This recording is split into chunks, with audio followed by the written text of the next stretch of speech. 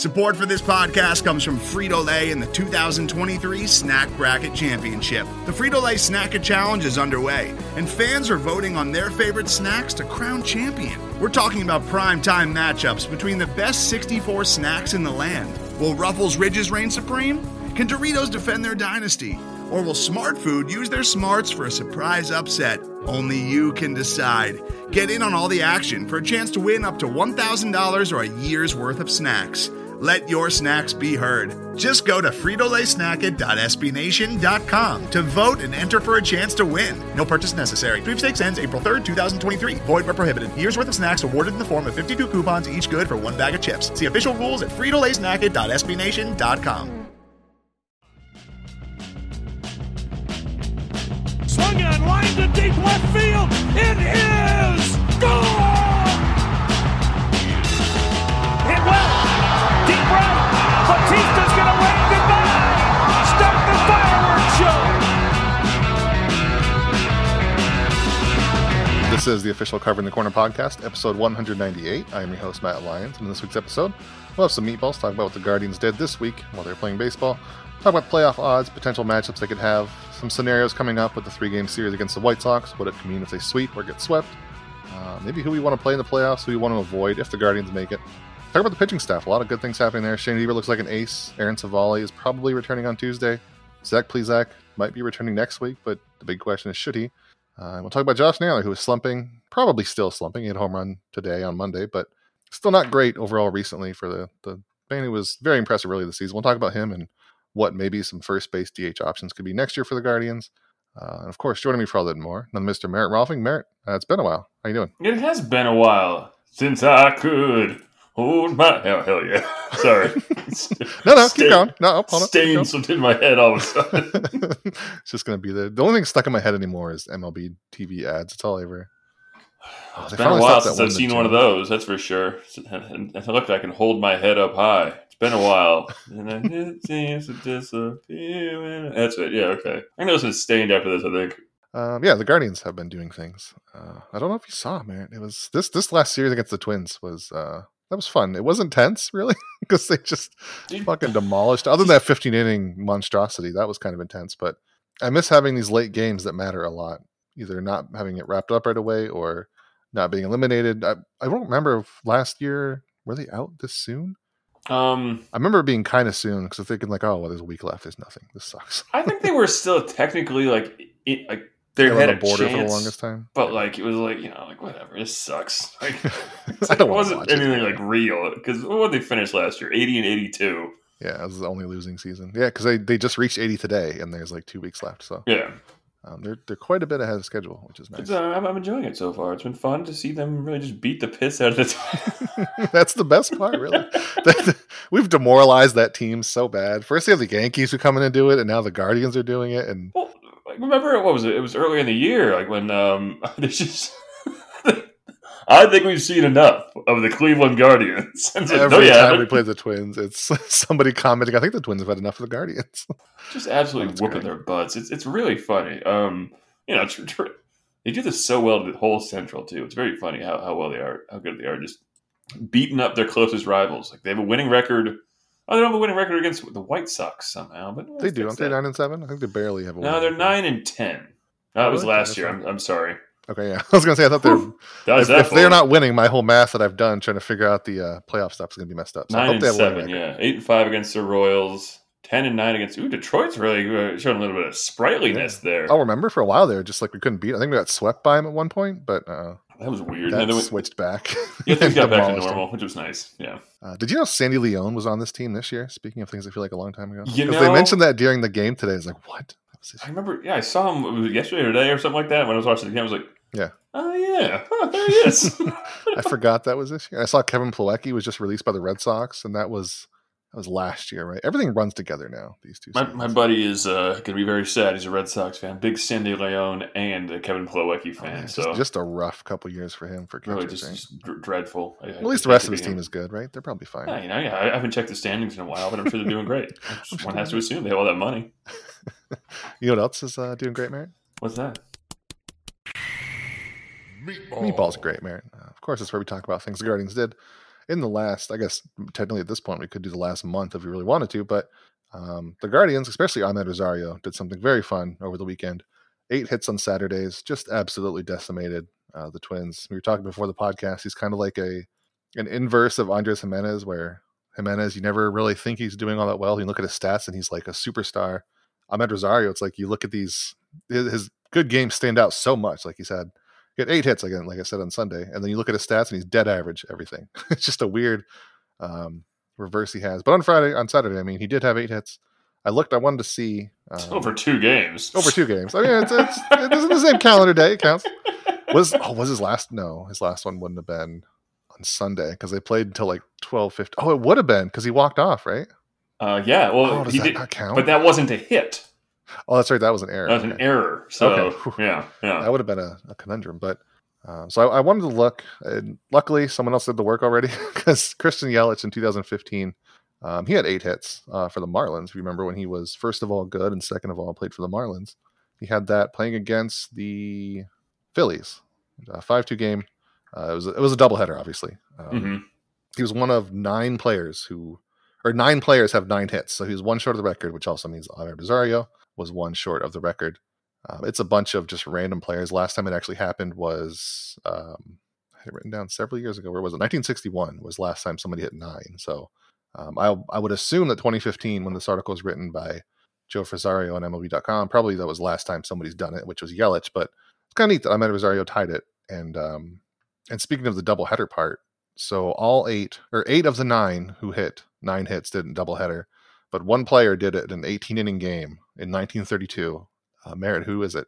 It's everybody knows this. Joe Sewell.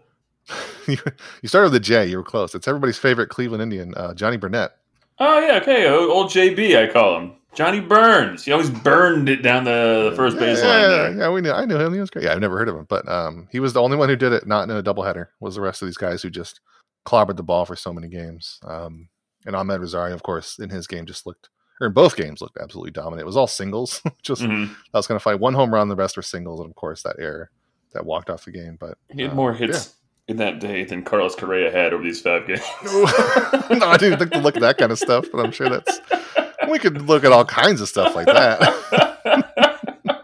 God, we beat the piss out of the Twins, didn't we? Just absolutely annihilated them, man. I don't know. I don't feel bad for Carlos Correa necessarily, but at the same time, just like, how dreadful to come to this team and be like, I'm the X factor. We spent money on pitching. We're going somewhere. No, you aren't. No, you're not anyway. No, everyone's going to flail and die.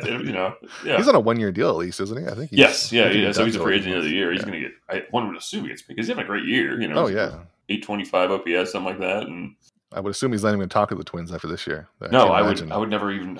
If anything, I'd go to the NL, so you have less of a chance of even going to Minnesota at all. Just you still have to play him at least once next year. That's true. Schedule thing, but maybe I'll just take that. Maybe they'll come to whatever city he goes to. Yeah, he can just be sick that day. Yeah, that's my whole meatball. Just Amed Rosario. What a calendar day for him. Not even 1 game. Like the one was in 5 at bats, the other one was in 8. It's a great week's work. And again, to your point, you look at his numbers after this incredible. Just after that game he's alone, back to average. Like after that game, because that was the evening game, he finished that day with where is it? There it is. A 718 on OPS. He finished that day after getting 8 hits. Again, to be clear, batting 283, 314, 403. Like, the man is just exactly who and what he is. And I just, what that might be is a guy you don't resign. So I don't know. We'll see how it goes. But yeah, I don't know. Apparently he's irreplaceable. You just can't. The most important player on the entire team is Amed Rosario, not the other 5 guys in the top 5 of the batting order.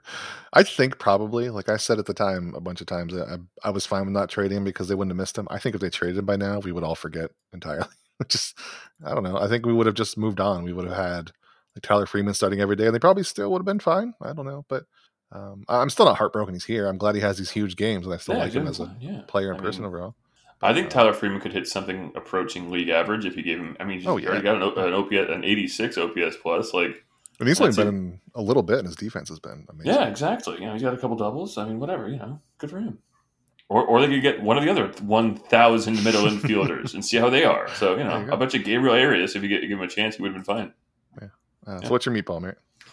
Well, as we all know, the reason that Cleveland was so dominant this weekend was because of defense and relief pitching, right? No, it turns out this was such a comedy of errors in relief pitching. Both sides, too. Just dreadful. Cleveland had 12 innings pitched out of the bullpen, 11 hits, 15 strikeouts. Pretty good. But they gave up 9 runs, which isn't great. That's a 6.75 ERA. And most times, that'll really lose you a 5-game series because you're just giving up late runs. It's not great. However, the Twins had to go deep, man. They had 21 innings pitched out of their bullpen, giving up 17 runs. 17 runs! That's a 7.29 ERA. They had 19 strikeouts and gave up 26 hits as well. Just a dreadful outing by all pitching. Like, I think what this does state, though, is for as, like, not maybe maligned is too strong a word, but, like, not talked about a lot is, just Cleveland's starting pitching in comparison to previous years, of course. They were great this whole weekend. Like, the young guys coming up. I mean, Pilkington was pretty good. Who's the other guy who got to start? Not Hunter Gaddis. Cody Morris. Cody Morris. He was pretty good. I mean, Quantrill gave a very typical Cal Quantrill outing on today, Monday. Bieber was dominant. It was. McKenzie had a good outing as well. Even I think that was the loss they took, but even then he was playing. He still went. Actually, Cody Morris was a loss, but it's just. Very impressed, all in all. When they start pooping out guys like Pilkington and Morris and stuff, it's like, this is going pretty well, actually. Even despite everything. Like, I love to see it. Yeah, McKenzie went 7 and 3 earned runs. Yeah, it feels like a drought since they've had those guys. I guess Pilkington and Morris were one of them, or two of them that came up and weren't great right away, like we've seen so many times. And, of course, Hunter Gaddis is just clearly not ready to come up and pitch. I just want him to be good.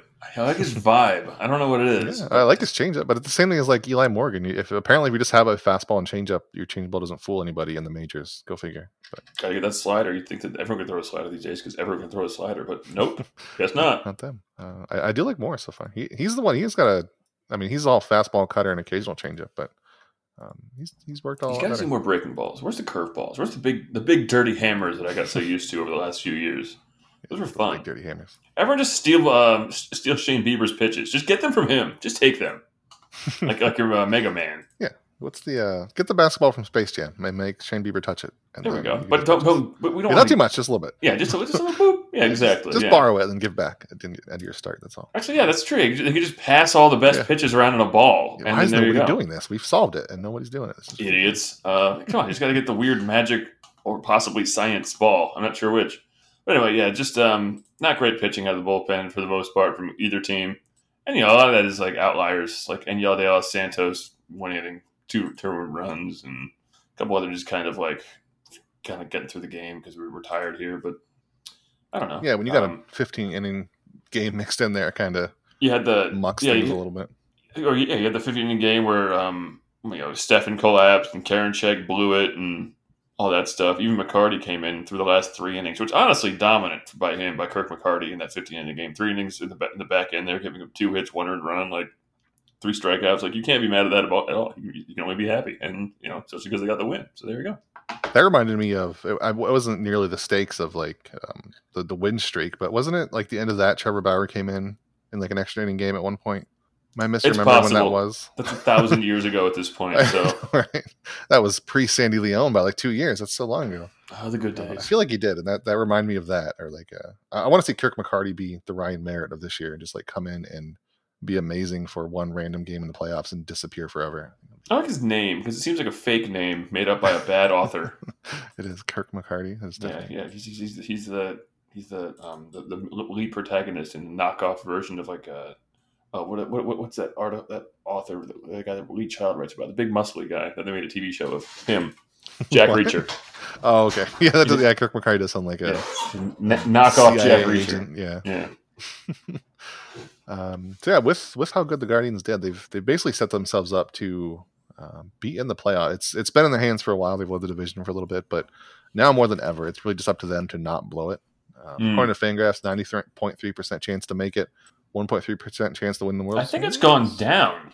I just checked right before the podcast. I just looked just now, and it says that they have an 89 Jesus, they updated that stuff. 89.9% chance. So it went down by 0.3% somehow. I don't know how.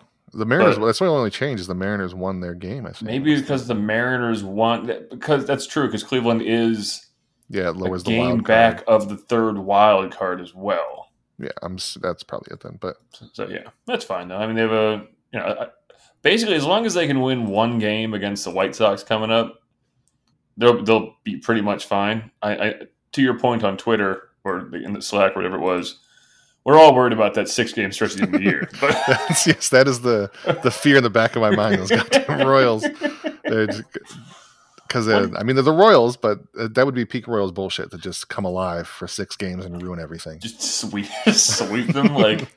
God, can you imagine the fallout of that? Like if they do okay against the White Sox, like maybe 2-1 or even 1-2, but they still look okay. We go into the last series, it's really close, and then just decimation. That's it. 2-4 or something like that. Yeah, just a sweep at the hands of the Royals. Oh God, game sweep. I wanted to look and see just based on what they do against the White Sox, what they have to do, what happens essentially. So because they have 3 against the White Sox, 3 against the Rangers, 3 Rays, and then that wild 6 games against the Royals to end the year. Yeah. And basically the Guardians have managed their entire pitching staff to be ready for this White Sox series. So I mean, hopefully they're good. It's a tough matchup for them. It's Dylan Cease, Lance Lynn, Johnny Cueto against probably like Aaron Savali, Bieber, and McKenzie, I think is the order. So as long as the Guardians win one game, they own the tiebreaker. So if because they're 9-7 right now. So if they win one game, they'd be 10-9 at the absolute worst. So they can tie the White Sox. If the Guardians sweep, they're basically eliminated the White Sox. The Guardians only have to win 5 of their last 12 games, which I think they can probably manage. And that's only if the White Sox go out of their mind and win everything. And that's the thing. The White Sox have Minnesota for 6 games over the last 9. So like they've the final 3 are against the White Sox. They have the Padres in the middle there. The Padres, I think, are still playing for a playoff position, aren't they? I think they are, yeah. Padres have an 87.2% chance to make the playoffs. Yeah, they're in the wild card, yeah. I mean, they're only a couple games above the Brewers, so they're still in a fight, exactly. So the Padres aren't going to be like resting people the last couple of games of the season because neither are they. But one can, I guess, hope in some way or other that the Twins will get their heads out of their ass. At least temporarily. Real awkward rooting for the Twins and like talking to Twins fans. Hey, you guys got this. I believe in you. You're great. We love you. You're fantastic. Forget what happened last week. It's fine. How have they only? Oh, this is a cup. I was going to say, I thought they'd only played the White Sox. It doesn't make any sense. What's the record against the White Sox this year? 9-7. They're the Twins. You mean? I'm not sure. Twins, yeah. Oh, that's why I can't see because I'm looking currently at the White Sox record. Interesting. That would be confusing to me. Good old Twins. Anyway, to your point though, yeah, they definitely obviously in the driver's seat. They're 4 games up now to lead the division. And I mean, even if the White Sox sweep, they'd be 80-70. The White Sox would be 79-71. So it would they're basically determining how tense the last set of games. Like the White Sox can't lock anything up with this series as long as the Guardians keep winning. But still, I mean, you want to sweep them and you want to at least win 2 and make it a little easier down the stretch and hope the White Sox fall apart a bit and maybe the Twins remember how to play baseball against them. But because who did you say was pitching? It's going to be Cease, it's a nightmare. Cueto, and Lance Lynn. And Lance Lynn. Oh, that's I don't know. That's scary.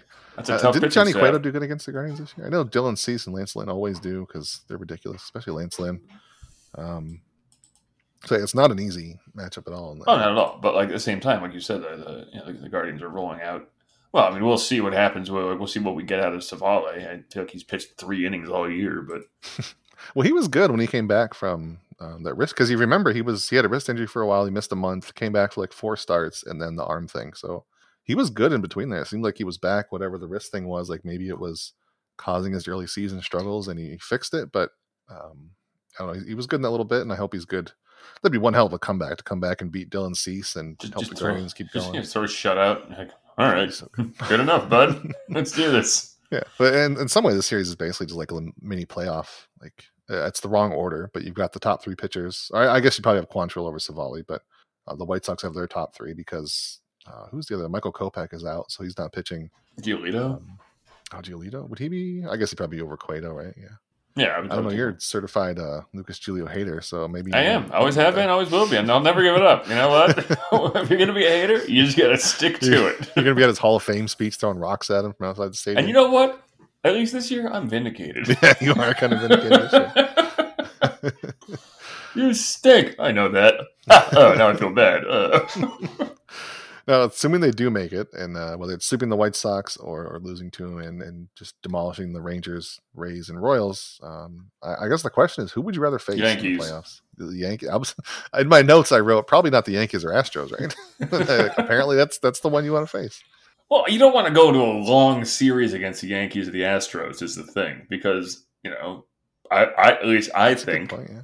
You got to beat them, do it right. The fewer chances they have to assert dominance, the better. The more chaos involved, the better. And if there's one thing the Guardians are this year, it's chaotic.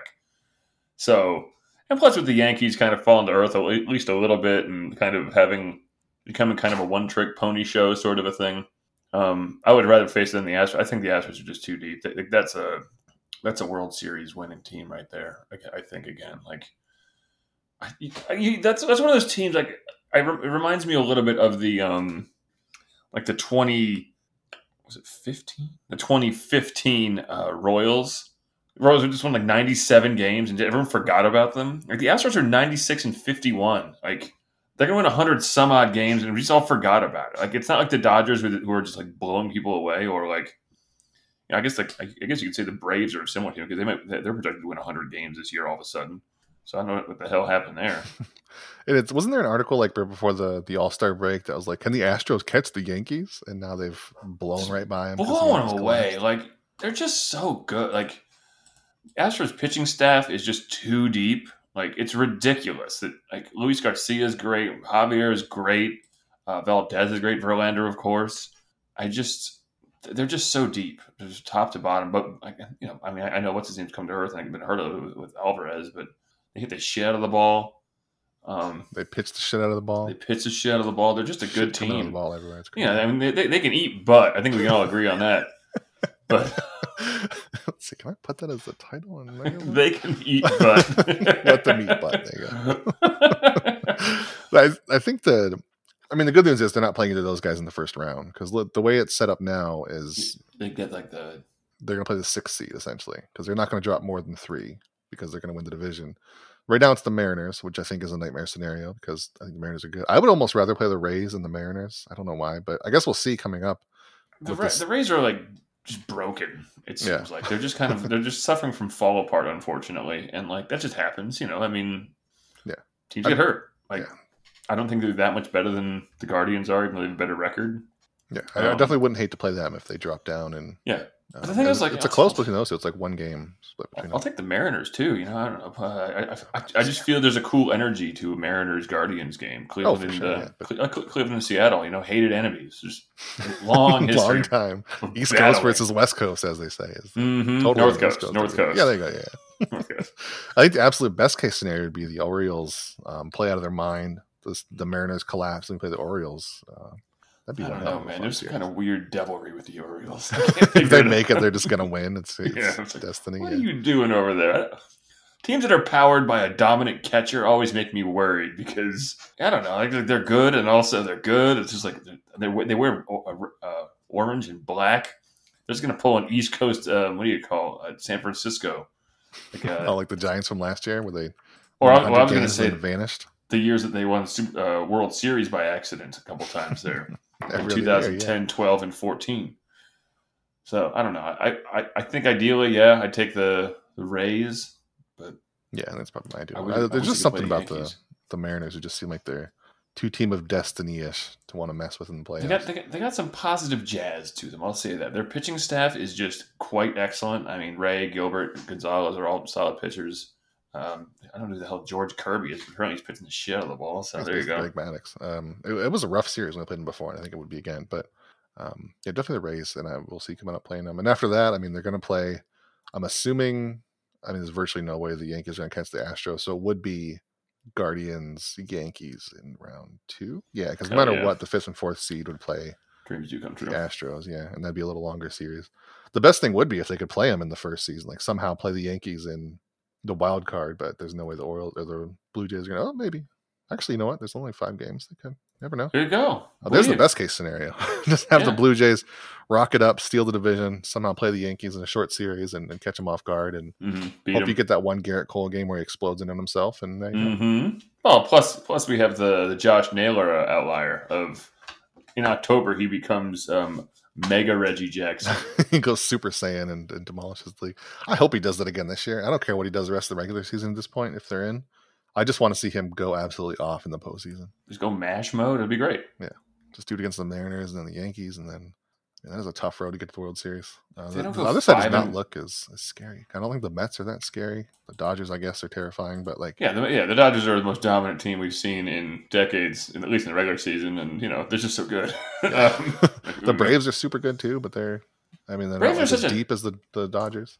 A slippery, sneaky team too. It's like they keep on pulling these guys. Who are you? Who are you, Michael Harris? Oh, I'm a 5.5 win player. Oh, all right, cool. They're basically what the Guardians have done, but even better. Like getting all these rookies and pulling that Spencer Strider out of their ass. Who are you? I'm not a porn star.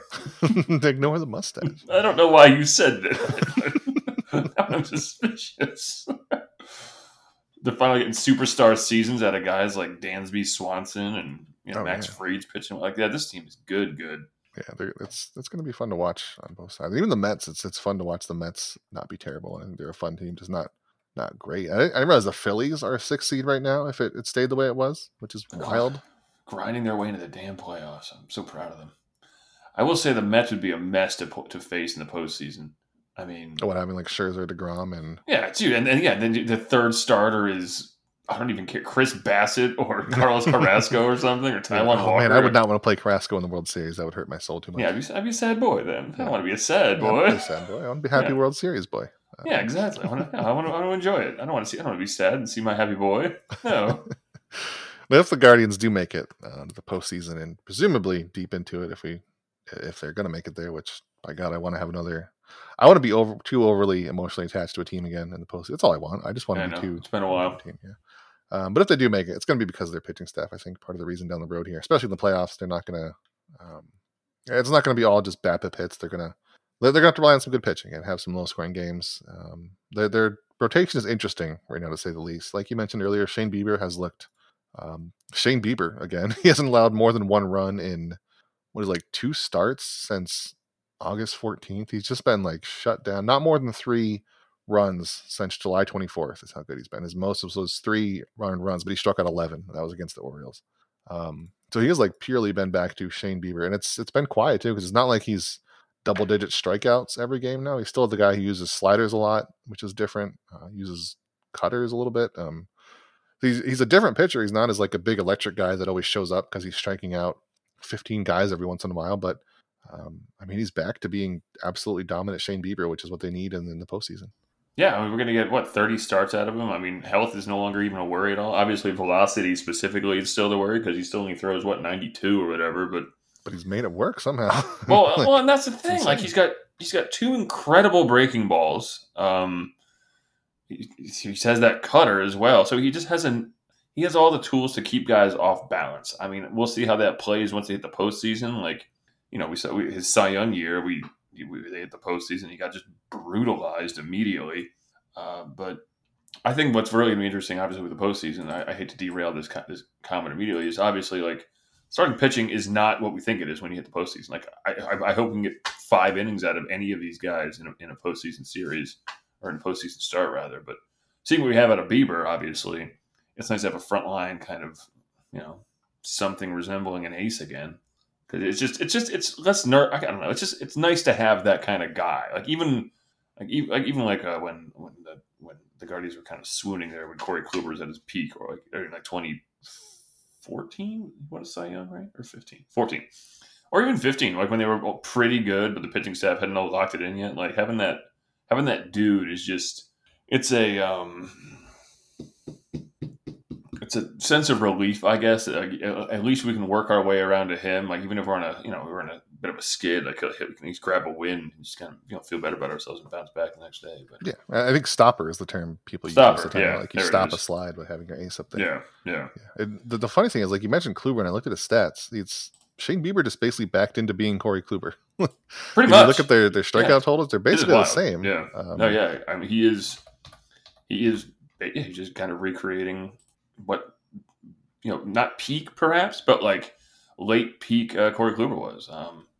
He's not even that far off the peak too, which is crazy. He's just not as good as he was himself at the peak, but he's basically pretty good Corey Kluber, like right before the peak or right after. And I think that the pandemic year really kind of skewed our view of him, quite honestly. I mean, the 2019 year was insane, but it was still like his ERA was still 3.28, so which is good. Obviously, it's what you want, but he was striking out 1 billion people. He was top like 8% or something. 259 strikeouts in 214 innings, 186 hits allowed, 31 home runs. Like he was excellent.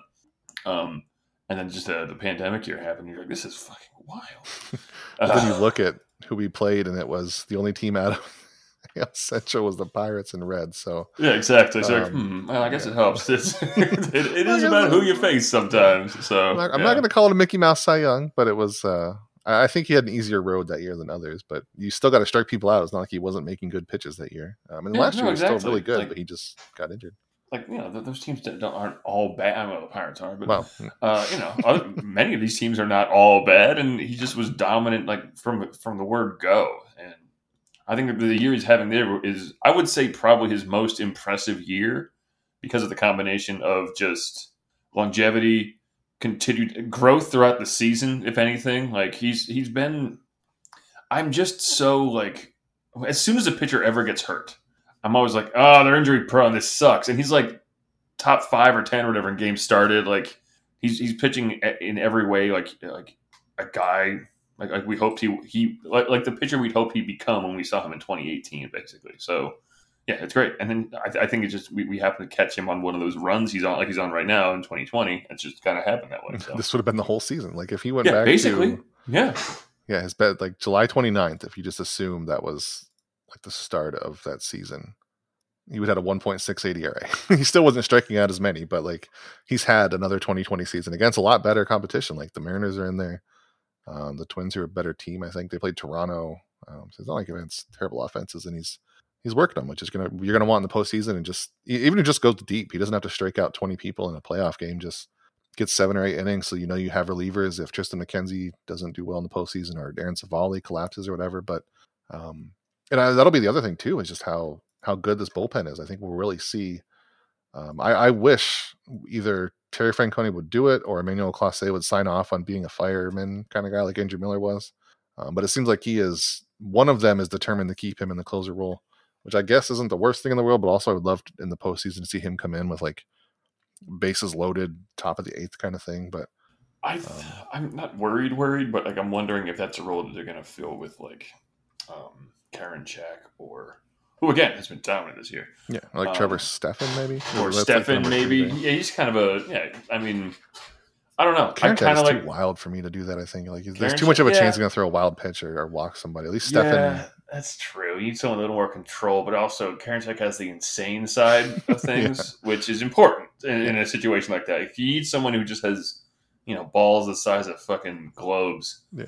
And he has, I mean, I'm sure Stephan does too. He's just not as demonstrative. Yeah. But that's the thing. You look at his numbers, and like he's not that much quote unquote worse than Karinchak, and he's pitched twice as many innings. So like you give Karinchak another 30 innings, I'm sure his ERA is going to creep up half a run, something like that. Because like you said, he'll walk 1 million people. But even with him, like his walks are down, like not down big, but like he's not walking.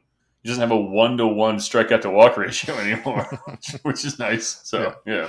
Yeah, there are very few relievers in this bullpen, just looking at the list of who I'd be concerned about. Like, I guess Eli Morgan, if he came in that. Obviously, Brian Shaw, I don't know why he's still on the roster, but like, Sam Hentges, sure. Hentges I'd be fine with. I squinted him a lot because, again, last year I was like, I don't know. I wish he was good. He's huge, but he was not good, and so he's bad. I mean, he's one of those guys, like, you put him in the bullpen, he only has 2 pitches, but he's big and throws a fast enough ball, even if it's straight as an arrow. Like, you only see a guy 1 at bat. That's all you need, and you can get him out with that, I think. And it's a massive slider. He can throw for strikes, too. Like, he is very much a poor man's Andrew Miller, like, just destitute. But, Sandlin, again, good numbers. I don't know how I believe what I believe out of him, but, like, this was something, I don't know if we talked about on the podcast, but it was something that I heard on another podcast that Ray Ratto talked about, was a great team. I think it has championship, kind of goals, has 4 guys you can count on. And now, on September 19th, I'm beginning to form a 4, basically, and it would be Clase, Karinchak, Stefan, and then one of Hench's, Sandlin, or De Los Santos. Is he up there enough? Maybe. Or? I mean, I know a lot of you guys are really, really low on Eli Morgan, but I don't know. I mean, he was so effective for so long, and then he just collapsed suddenly. And the thing is, he's thrown a lot of innings, so I don't know if that was part of it, but. I mean, he hasn't had a run in a while, so it's not like he's definitely bounced back to having that rough time. But I don't know. I just think a good offense is going to catch up to his changeup more than we've seen against other teams. He has the second highest strikeout to walk ratio in the team, which for all that is, but that goes back to your point. There's almost no bad choices other than Brian Shaw. Yeah, there's almost nobody who is an absolute terrible. There's a decent chance Eli Morgan will be good. Everybody else is probably going to be good out of the bullpen. I don't know who that 4th is going to be, but I'm comfortable in saying they have a 4th. And I think the key here is not only do they have a 4th, they have other guys that can go to go a few innings. I mentioned McCarty, obviously. I don't know if I want to count on him in a big series. Yeah. But, again, you mentioned Cody Morris, or who's the one you want to become a Connor bullpen Pilkington. guy? Oh, that's right. He's going to be in the bullpen, finally. Pilkington, yeah. There you go. So we got him. The emergence of Connor Pilkington is finally going to be released. Here we go. Yeah, maybe that, you know what, man? Maybe that's your fireman. Because, 7 innings in the bullpen, Merritt. How many runs? How many runs do you think he has? 0 allowed, Merritt. He's flawless. I'm telling you. Big guy, bullpen, 2 pitches. Fastball plays up. That's big guy, you say? I'm all about huge dudes. He may get sweaty. I don't know. Maybe not. He's only 6'4". He's not huge. And he's big. I don't know. He's no Hunter Gaddis. He's no Hunter Gaddis. Just a 6'6", 260 big old mess of a man. That's what. But that's a good point. I mean, they'll have Pilkington, Morris, Plesac in the bullpen. Maybe. I don't know if I'd trust him anywhere ever. No. But it's better than him starting. Honestly, if he's pitching anywhere, he's pitching Game 4 of a. Not even then, actually. Why would he ever start? Oh, he's never going to start in Cleveland again. I just realized, he has no even if it gets to a long series, he has no role. Absolutely not. He'd be bad in the bullpen. They're going to start Savali over him. They're only going to go 4 deep because that's all you ever do in the playoffs. And he's the 7th best relief pitcher. My bold prediction now, my old one was Gavin Williams will pitch in the majors, and that's not looking true. But I don't think Zach Plesac pitches another inning for the Guardians. I don't think I'd be very because he's not going to start unless he's mop up duty late in relief if they have the division wrapped up. Yeah, but no more starts for sure, and I don't think he pitches another inning for the Guardians. I mean, is he even going to come back? Because he fractured his hand. Is he even going to come back in time for the playoffs? Andre Knott said he was hoping for next week is the goal. He'll punch something else then. That was the next topic. Is basically. He might be back next week, but should he? Because what was it, last year, the year before, he injured taking his shirt off? And that was a funny one. My favorite one, I think. So dumb. Then he punched the ground this year. Didn't he hurt his hand last year after a big win in Chicago? Was that what happened?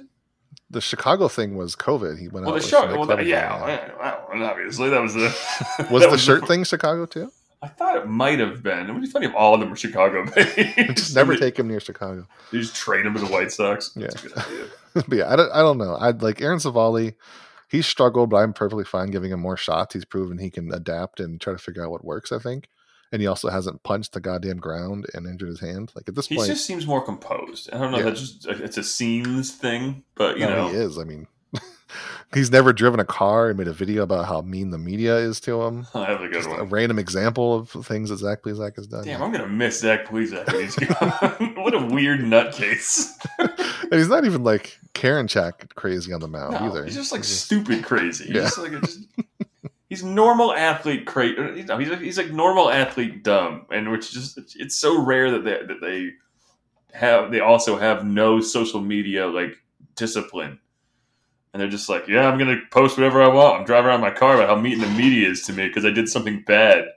How could they treat me like this? Ridiculous. Those monsters. I don't think his agency dropped him.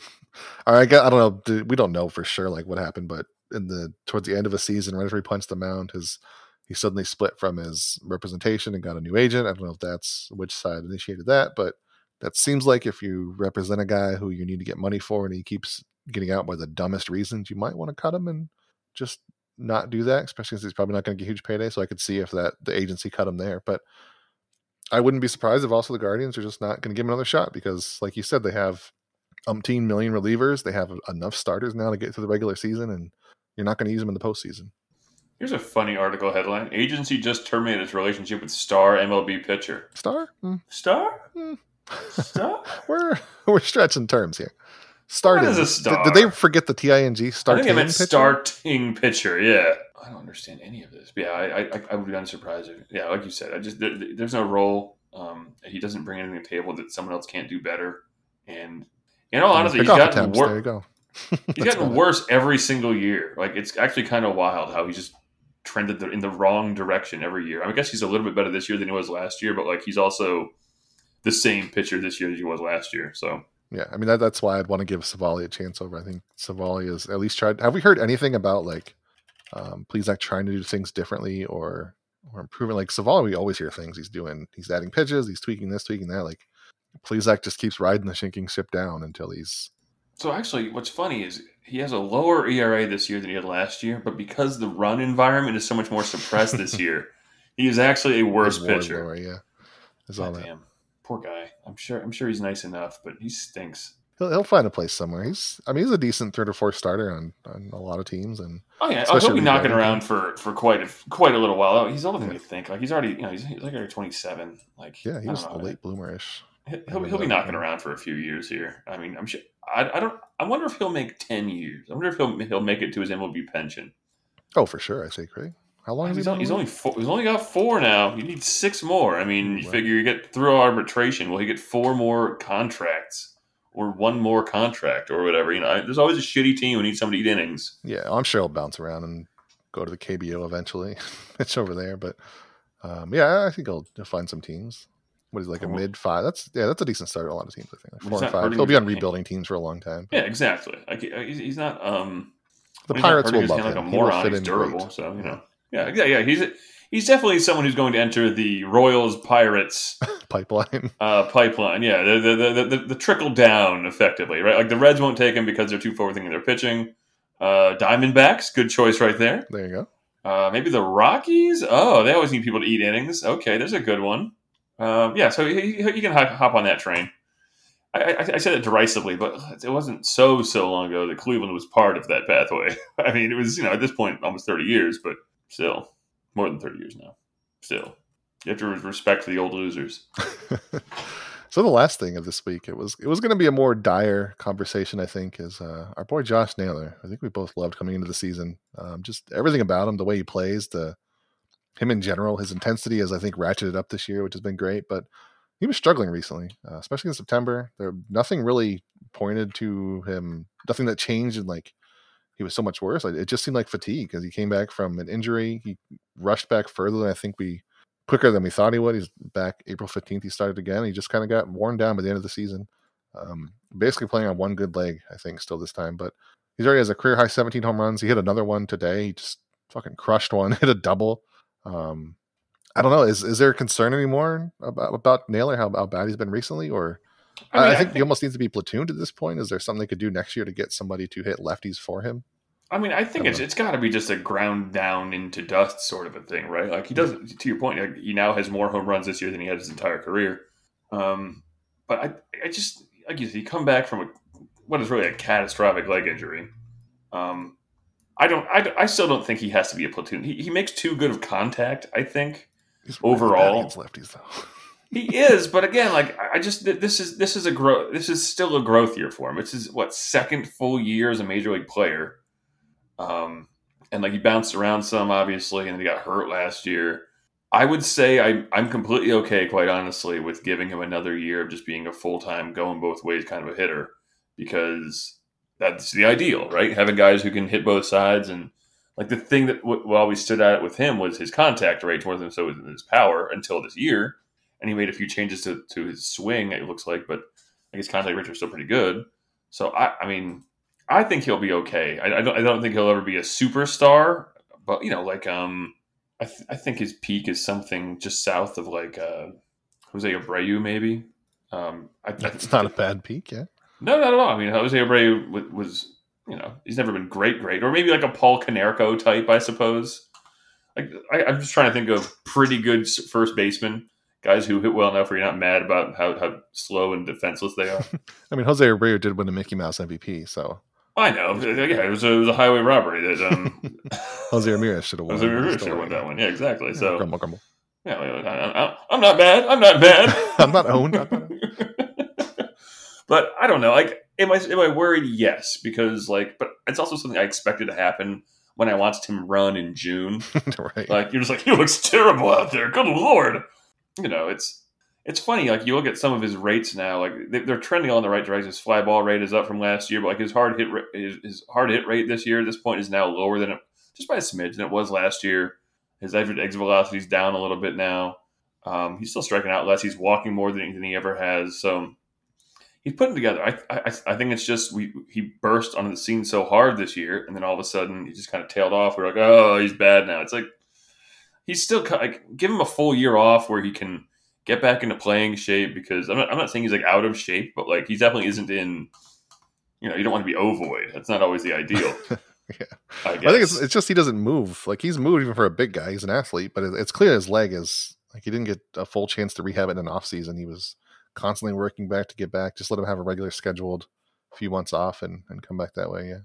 Yeah. I mean, you'll get his first half 835 OPS at 636 in the second half. So it's obvious that and I haven't dug too deep into this. I'm gonna do that this week actually, just see if he's been attacked differently following the what do you call? All-Star break or whatever, or if it's adjusted to him, or if he's swinging at different things, or what it is. But again, I think it's just, this is one of the reasons why superstars in Major League Baseball are so impressive, is because they're doing it not just for a week or a month or 2 months. They're doing it for 6 months, like without fail, and like not grinding down. So yeah, I don't know.